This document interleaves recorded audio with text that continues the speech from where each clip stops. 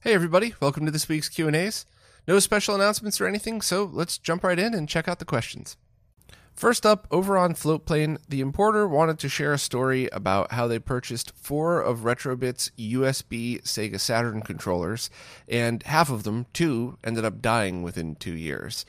And I kind of have mixed feelings about that because on the one hand, the shells are very comfortable. I feel like the shells of these controllers, and I own a few myself, feel almost identical to the original. And even the ones where they added triggers to the 6-button Genesis 2 style controller, those triggers felt natural. It didn't feel like they were forced in that design. So the shells were comfortable. They performed well both in USB latency as well as just how they worked when I used them. It seems like yours worked pretty well also up until the point that they didn't. So what you're really talking about is a company that's able to make these controllers at a price point of around $20, 25 I think is what they're going for now.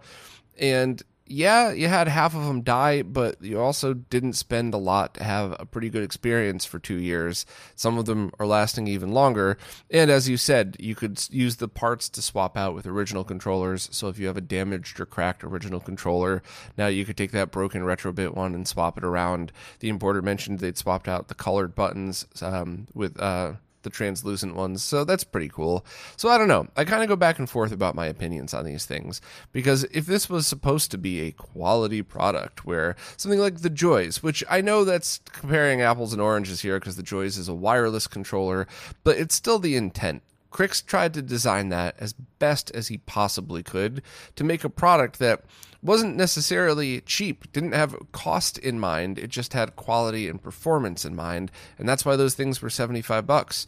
Whereas Retrobit, and once again, wired versus wireless, but Retrobit seemed to approach this as, let's try to make the most cost-effective solution that performs as well as possible. And it sounds like they, at least in the first run of them, they sacrificed longevity for cost, but didn't sacrifice anything else. The performance and the quality of the build and of the shells were still there. So, you might not agree. I might change my mind a couple of weeks from now, but I kind of feel like it's just the way it is, and I don't really have a problem with that. If they were $50 controllers, I'd have a major issue with it, or if all of them died, but it's just kind of par for the course these days. I had that Hyperkin NES controller that was great, and then it just stopped working one day for no apparent reason. And, on the flip side, we have controllers that are 30 or 40 years old that work fine. So I agree it's annoying, but I don't know. You get what you pay for, and I think for a $25 controller, it's pretty good. Scotter140 said they've heard me say that Component Video and SCART are the same quality. Since they discovered My Life in Gaming's RGB Masterclass, they always thought that SCART was superior. Are they misunderstanding something? Yeah, I think you are, but this is confusing, so I completely understand what you might be mixing up.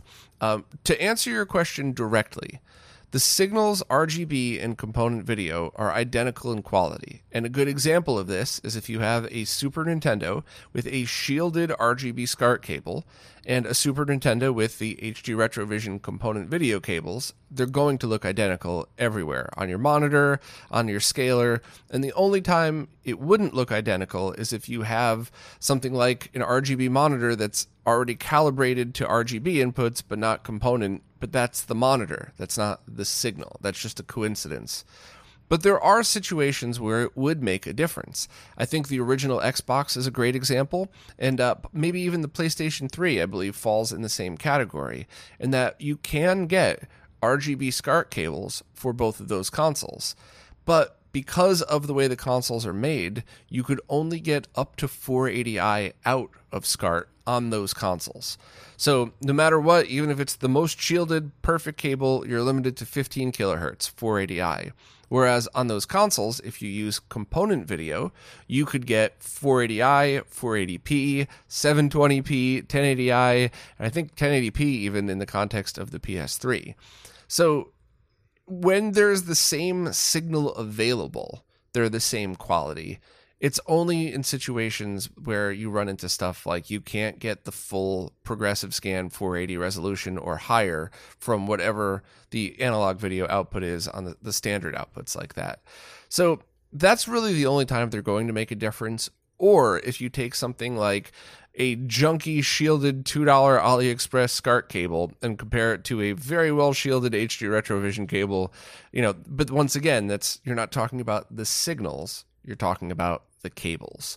So it is confusing. And the other thing you have to remember is you seemed frustrated that you thought maybe you bought the wrong one.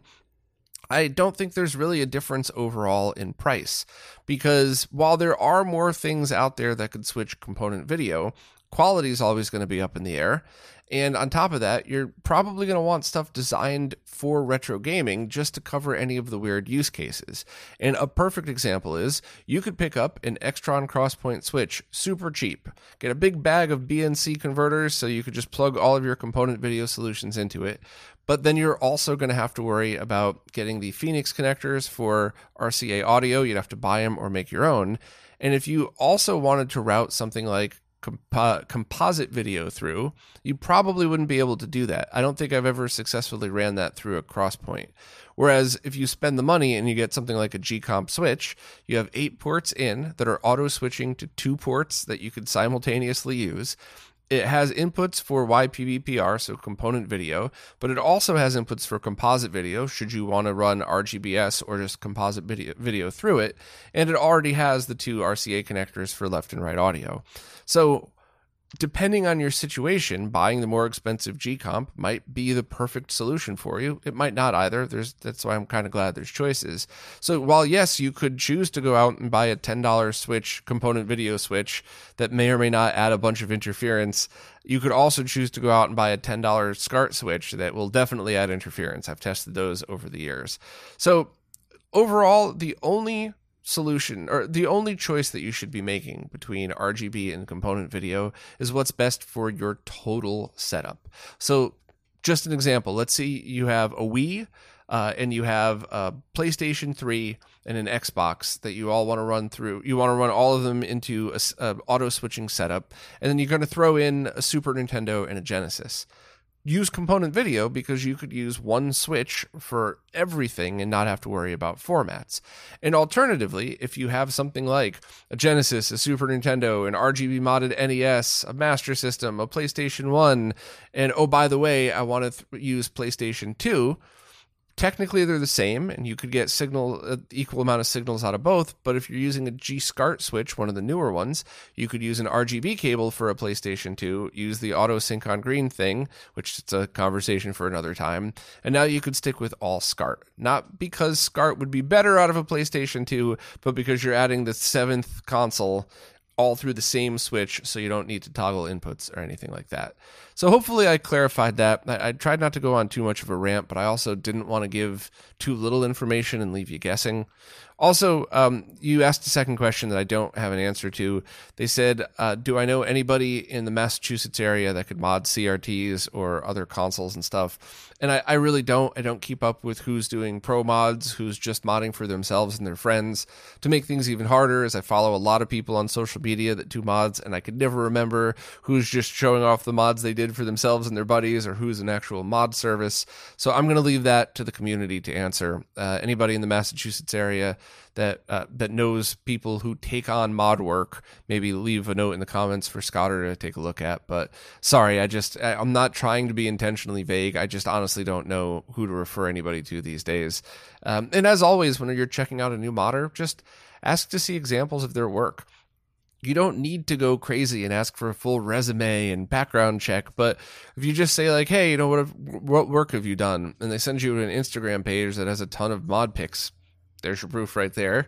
And if they get all testy with you, like, I'm a professional, I know what I'm doing, and how dare you ask, use somebody else. Because if they had skills that they were proud of, they would be glad to show you. And that's all generalizations, obviously, but, it's a kind of good rule of thumb when you're approaching stuff like this. Over on Patreon, a couple of questions from the Keith. First, they have a few original Kickstarter edition HD Retrovision cables and was wondering if the version they sell now have any meaningful changes from the first few batches.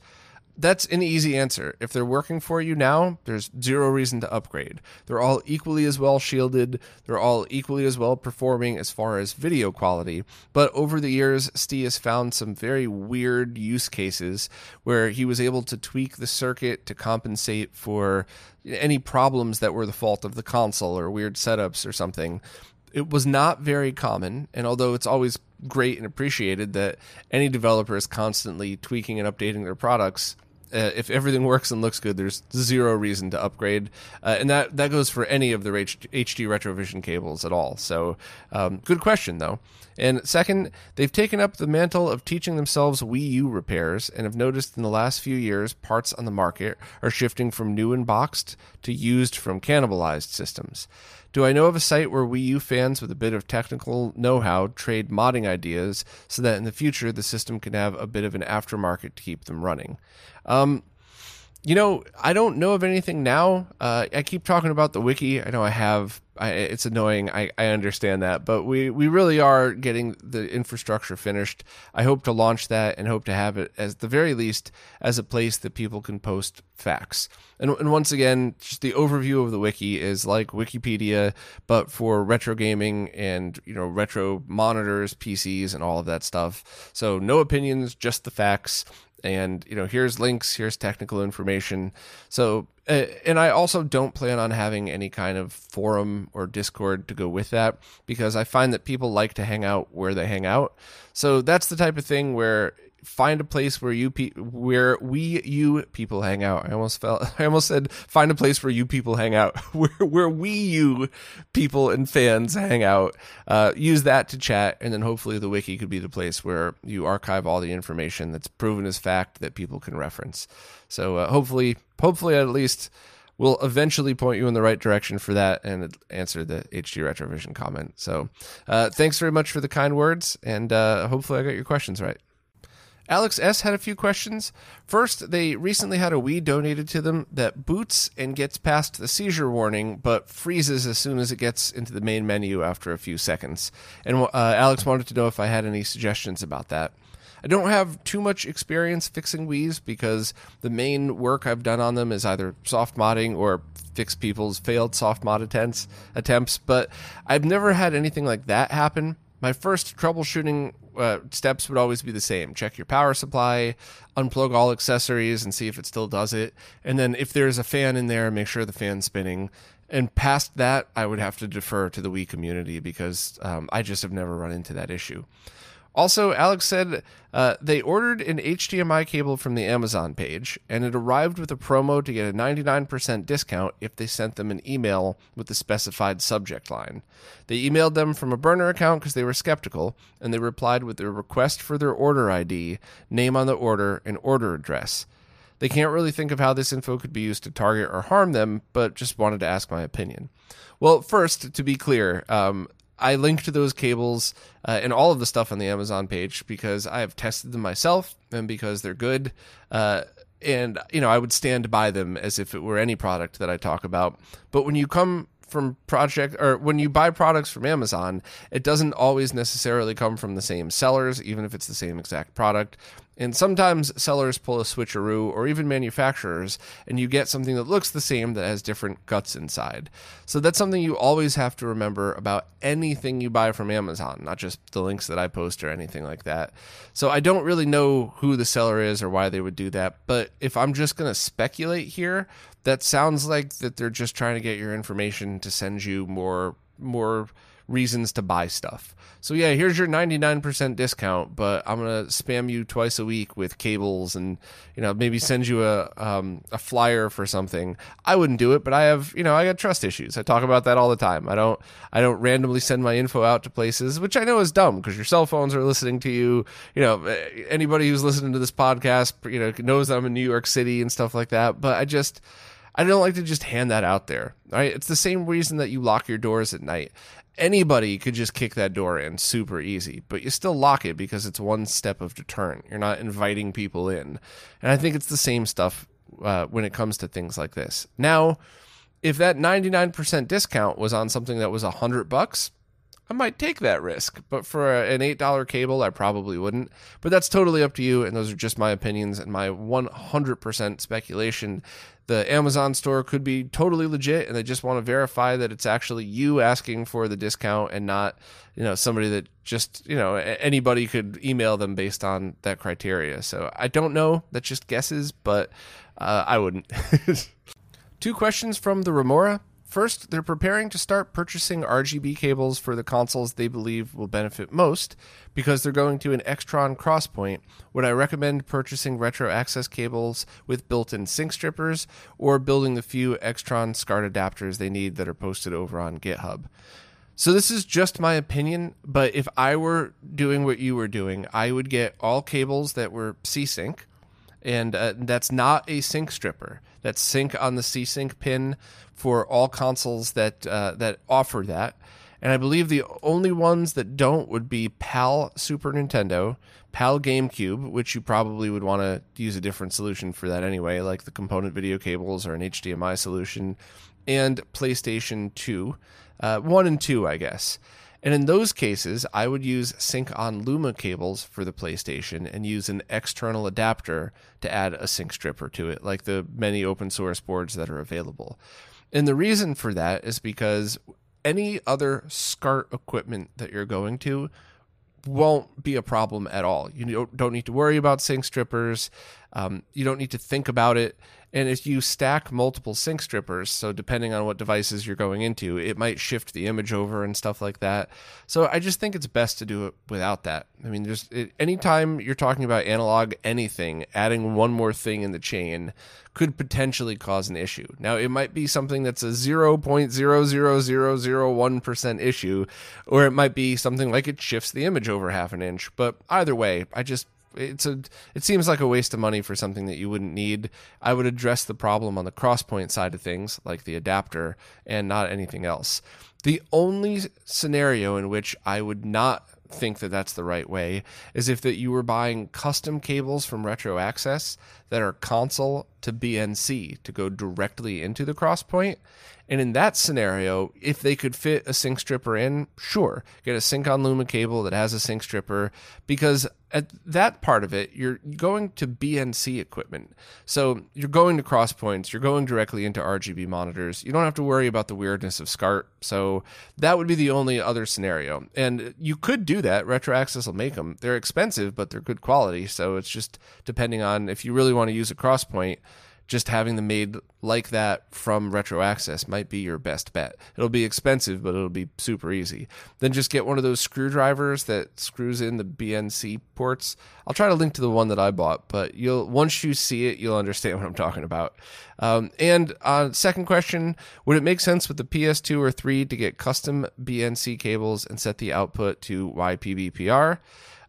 No, I would just buy an HD Retrovision cable and get some BNC adapters for those.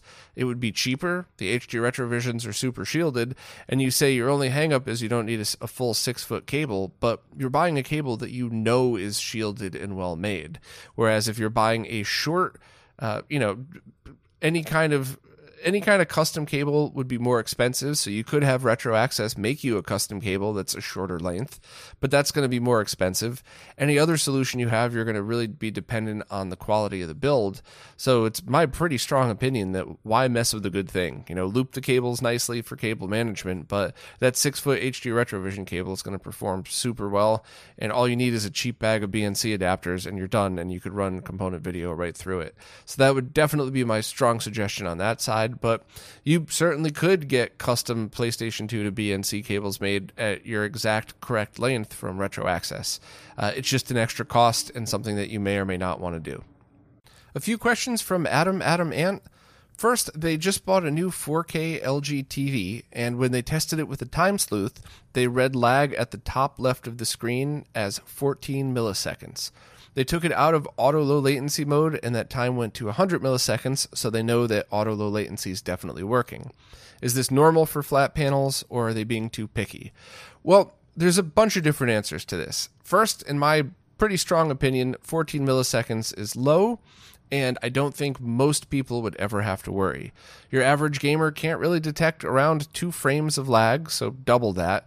And even most real enthusiast gamers can't detect under a frame, and 14 milliseconds is less than 16.5, one frame in NTSC world. So I don't think you'll ever have any problems with that. But if you can get it lower for free, it's worth spending a few moments trying. So I would go into that menu. LG TVs have a bunch of sub-menus too. It's annoying. Just be patient and click on everything, check every menu, and turn off anything on the video side that has an off button. So any kind of extra processing, try manually enabling game mode, set sharpness to 0, just all of that stuff, and see what happens. If you do that and it reads 13 milliseconds, but then you lose a function that you liked, turn it back on. But if you do all that and now it says 5 milliseconds, you might never know the difference, but the peace of mind that you saved that much lag, why not, right? If you're going to get a boost in performance for free, go for it. So I would never worry about 14 milliseconds affecting your gaming experience unless you're like a pro Tetris NES player or something like that. If you were, you'd be most likely playing on a CRT anyway. So 14 milliseconds is fine, but if you can get it lower for free, why not? Great question. Does the time sleuth only outputting 1080p cause the lag to go up due to the fact that the panel has to scale it to its native resolution? So the answer is yes, but it doesn't really matter. And at the very least, it hasn't mattered any time I've tested. Whenever you take a panel and you run it in its native resolution versus other progressive scan resolutions, I don't think I've ever seen a difference bigger than 3 milliseconds, and often it's usually just a 1 millisecond difference, if any. But obviously, interlaced versus progressive is a huge deal. But that's not what you're talking about, and you don't have to worry about that with the time sleuth. So I would say in the scenario that you're talking about, no, I would not worry about having to run it at the native resolution at all. Also, this is their first 4K television. Would it be prudent for them to use an M Classic on the output of their 1x16 HDMI switch, since it converts everything to 4K? It does not convert everything to 4K. It's actually one of the many reasons I hate the M Classic. They're really shady marketing. If you mean your HDMI switch converts everything to 4K, I would run the time sleuth through that. So plug the time sleuth into the HDMI switch, set the input, and retest just to make sure. But I think you're referencing the M cable, M Classic, same thing. And you're going to want to check their specs here. It will pass through 4K 60 to be specific, not 4K 120, but it'll pass through that, so it won't change it. But 1080p 120 gets passed as 1080p 120. 1080p 60 gets passed at either 1080p or 1440p, I think depending on modes, but it's not a 4K scaler, and depending on the game and how your TV looks, you might not want it to go to 1440 before going to 4K. It will supposedly upscale 1080p 30 to 2160p 30. So I don't really know that a scenario in which that would matter, but that's how they could legally get away with saying it scales to 4K. But that's not going to be something you run into with retro gaming, because even if a game like Sonic runs at 30 frames per second, it's still outputting a 60 kilohertz signal. So even though the game is technically being scaled to 1080p 30, the output of like the OSSC and RetroTink would be still 1080p 60. So, I think I'm glad you asked the question, though, because I think now people might start to see a little bit more about why I always complain about those cables. It's not really that there's a problem with the cables, because they don't add any lag. I'll leave a link in the description to me lag testing. I think I did both, but I'll grab the first link I find. It doesn't add any lag, and the worst thing that could happen is you don't like the signal or the way it changes the signal, and it won't work at all if you send it 4K 120. So it's not like it'll ruin it. You'll know something's wrong, and you'd probably know to take it out. So there's no problem with the M Classic. There's just a problem with their marketing. It doesn't make a big difference in most scenarios. Its Retro Edition doesn't do much over other scalers that are out there, and in most cases, you need to run through those other scalers anyway to get it to HDMI to go into it. So I cannot stand those cables at all. I don't like their shady marketing. I don't like how they imply that it does all of these things it can't. but if you like it, and I certainly did like it in the scenario of games that the original Xbox can natively render in 720p. I thought it really did look good in that scenario. Credit where credit's due. So if you need to use it for stuff like that you definitely like the way it changes the games to look, go for it. But it does not scale to 4K, and very often it'll probably do nothing at all. So not shaming you for using it, I not by any means. I just wanted to make sure I set your expectations straight the way Marseille never does when talking about their own products. So just wanted to I figured you'd appreciate the honesty rather than try to tiptoe around it. But the direct answer to your question is if I don't think it would be prudent to use that at all, but if you wanted to try it, it shouldn't take away from anything other than maybe it does some smoothing when you wouldn't want it, but it's not going to hurt the experience at all. And also, thank you very much for the kind words. Much appreciated. Kayak said they're learning to solder, and their first video game-related project will be to replace a battery in a Game Boy game. My question is, what projects can I do afterwards, as I want to do console mods eventually? Are there 2 or 3 more projects before working on console mods, or can I jump into the mods after? Also, is there a list of easiest to hardest consoles to mod? So that's kind of a tricky one. The battery is not easy, but it's not the hardest either. So, go for it, give it a shot. I think that one of the easiest mods out there is the amp mod for the SNES Mini, so SNES Junior, whatever you want to call it, because you drop the board right over the pins of the multi-out. That's super easy to solder. If you're using a Sync-On composite video cable, you only need to connect 3 wires to that, and then you connect the 3 wires to the pads on the mod board. That's pretty easy. And then you just need to get them into the vias, use some flux to make it easier, cut the wires down so they're not a mess of wad of wires. But overall, I kind of find that one to be one of the easiest ones to do. But you listed a few others on there. You listed PlayStation 1. I don't think there's any easy mods for that. AV Famicom, super easy if you wanted to do like a composite video mod. Just look up the different choices. But the RGB mod's going to be complicated. You already mentioned SNES Junior, so I would start with that one. Dreamcast, if you check out my Dreamcast tips and tricks video, and check out Voltar's too. We disagree about one thing, but there's no wrong answer for that. It's whatever you prefer, and those mods are pretty easy, except the DC Digital. That one's tough, but things like changing the battery, all of the little things that I show in there should be fairly easy. And same thing with the Saturn. They're, especially if you have any mods that go on the bottom of the Saturn, they're rough. So you're really walking into looking to do things that are definitely not beginner skill level. So I would start very small and very slowly work your way up, just so you don't accidentally ruin something. And one suggestion I always give people is go find junk electronics somewhere, something that's broken and doesn't work, and practice. So like in the case of the SNES Junior, find vias anywhere on this board that are about the same size and grab some ribbon cable, and practice cutting the ends off, practice tinning them, practice with the flux and trying to feed them all in. And you're going to get it wrong. But if it's a piece of junk electronics that you didn't really care about or was going in the garbage anyway, then fine. That's the perfect thing to test on and ruin, and then go do your cables. So I would start with the SNES Junior RGB mod and then kind of go from there. The SNES Junior digital audio mod isn't too hard, but you're still soldering to a lot smaller components depending on... I think most of those are vias as well. So that would probably be the second one I would do. But I would also just grab some junk equipment and practice on that, just to ease yourself into it and get used to some of the processes. A couple of questions from Jason Guffey. First, a few years ago, they ordered an Eon Mark II, and it recently stopped outputting video. It only outputs audio. They'd like any suggestions and any ways they could possibly fix it without having to buy a new product. And I would only say cut it open and see if you could see a mechanical failure somewhere. There, I believe, were some build issues with those, as well as some of their other products. And when people had cut them open, they were able to very cleanly see what the problem was and how to fix it. So I would cut it open and see.